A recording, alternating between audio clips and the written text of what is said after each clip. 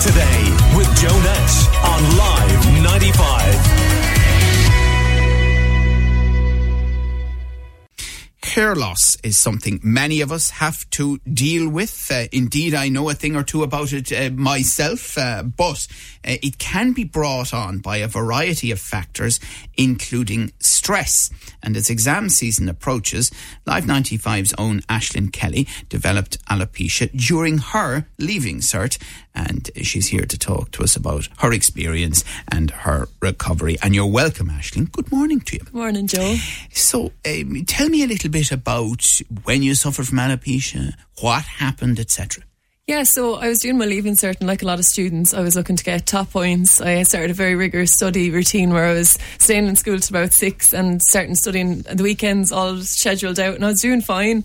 But I discovered around December that I was starting to lose hair, and now I never really cared about my hair. I always just used to throw it up in a bun, and suddenly I started to realise that it was falling out at an alarming rate. And then I began to realise, just as I was approaching my mocks, that I actually had developed alopecia as a result of, I suppose, stress. But I think the leaving cert was I was so preoccupied with it that I wasn't so much looking after myself the same way. I think a lot of students would be the same, in that I was neglecting maybe sports and hanging out with my friends due to the leaving cert, so I think that contributed to it a lot. Well, I mean, men over time can often lose hair. I did in the normal way, but at the same time, when it started to initially happen and it was a slow process, I was kind of going, But I mean, in your situation, it was very different. You know, a young woman. Were you shocked initially? I mean, were you surprised, obviously? Oh, completely. And I for a while I was just in denial that it was even happening, because I said, how could I be affected by it? You know, as an 18-year-old, how could anyone be experiencing hair loss? And then I started to ask my friends, because they were noticing it in me, and a lot of people actually suffer from it. A lot of young girls have this experience, and I thought that it was kind of unique until I realised that the likes of Ross Purcell and influencers like Keelan Moncrief started to speak about it as well, that stress or certain periods in their life brought on significant hair loss. Did you go to the doctor? Yeah, I did, and to be honest, most of them were just saying it's the leaving cert. It's a stressful time, and I found that luckily I have recovered from it completely. So there is a good news story, but honestly, I just had to weather it for a while in terms of the stressful time period that was sixth year.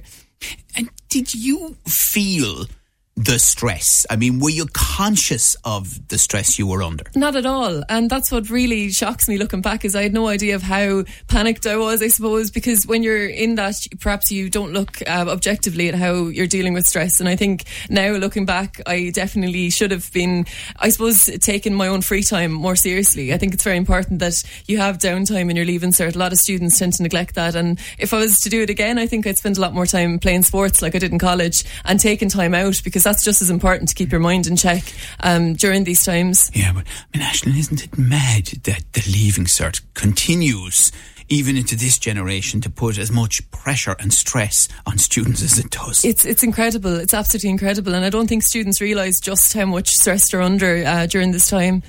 So we have a couple of experts on the line to talk to us about this. We have hair loss expert Ita Murphy, Managing Director of Otto Clinic, and Andrea Moran, who's a hair loss practitioner and hairdresser. And you're both very welcome. Ita, first of all, is alopecia brought on by stress quite common in your experience?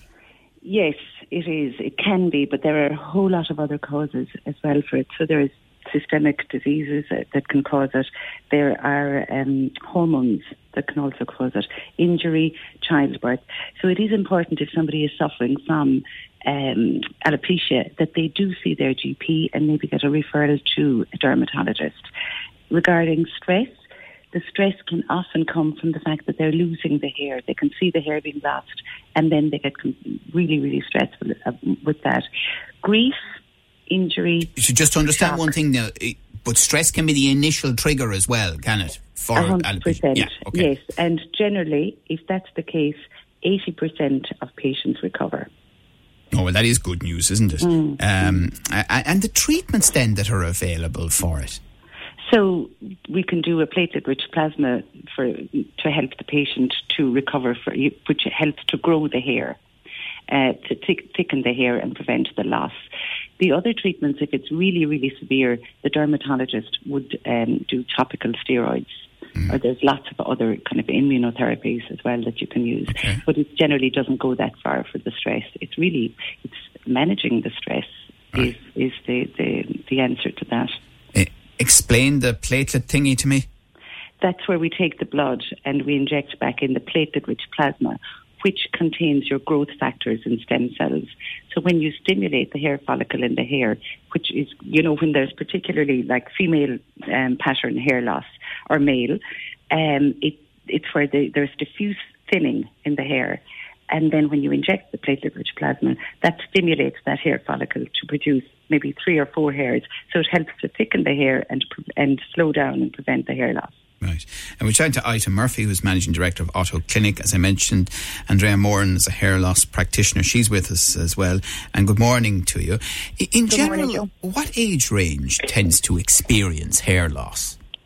Well, hair loss can happen from any age range, really. I've seen it from very young girls right through to menopausal women. Doesn't really know any age, really. It depends on the type of hair loss. People can lose hair for different reasons, chemotherapy, alopecia. Just listening to Aislinn's story there, it was stress-related. That kind of hair loss is usually known as telogen effluvium. So what that means is when you go through a lot of stress or a traumatic event in your life, you have 3 phases in your hair. You have the growing phase, the resting phase, and the shedding phase. So what happens with the telogen effluvium? The growing phase slows down due to the stress that you're under. And then the hairs don't enter the next 2 phases, and that can cause rapid shedding of the hair in a very short amount of time.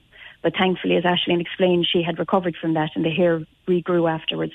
Yeah, but again, I suppose it's also your environment, is it? I mean, if you're, a man in your 50s, for example, then quite obviously a lot of men around you are likely to be losing or have lost their hair. If, like Aisling, you're, still a teenager and studying for your leaving cert and a woman, then it's a different environment, which I presume will add to the concern.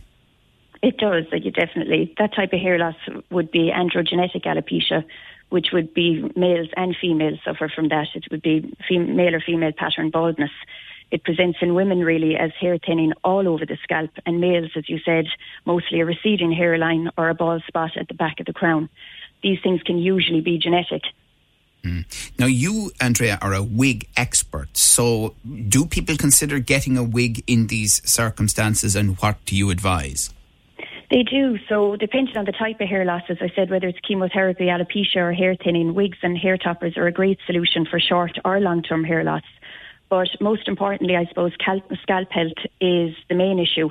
And anyone that has issues with their scalp should look to get a scalp health check done. It's something I do here at my salon, and I'm able to see if there's anything that's blocking the hair follicles from coming through, like dry scalp conditions or other skin conditions. And sometimes treating the scalp can reverse hair loss. A very popular treatment with my own clients that I do here is scalp microdermabrasion. So it removes all dead skin cells and product buildup. It unclogs the hair follicles, and this treatment then makes it easier to grow strong, healthy hair again and slow down the hair loss progressing. Because you knowing what you're doing when it comes to wigs is very important, isn't it? Oh, very important, yeah. So I specialise in wigs for the last number of years. I opened my own clinic here in Raheen, the Limerick Wig Clinic, and I'm here for the last 4 years and looked after quite a lot of people. And as you know, especially for women and men, hair loss can have a devastating effect on somebody's self-confidence. Yeah. Ita, if someone has suffered from alopecia at one point in their life, as Aisling has described, is it ever likely to come back or not? It depends on the type of alopecia, yeah. The only one that wouldn't would be alopecia totalis, which that's total hair loss on the scalp. And Ita? Yes.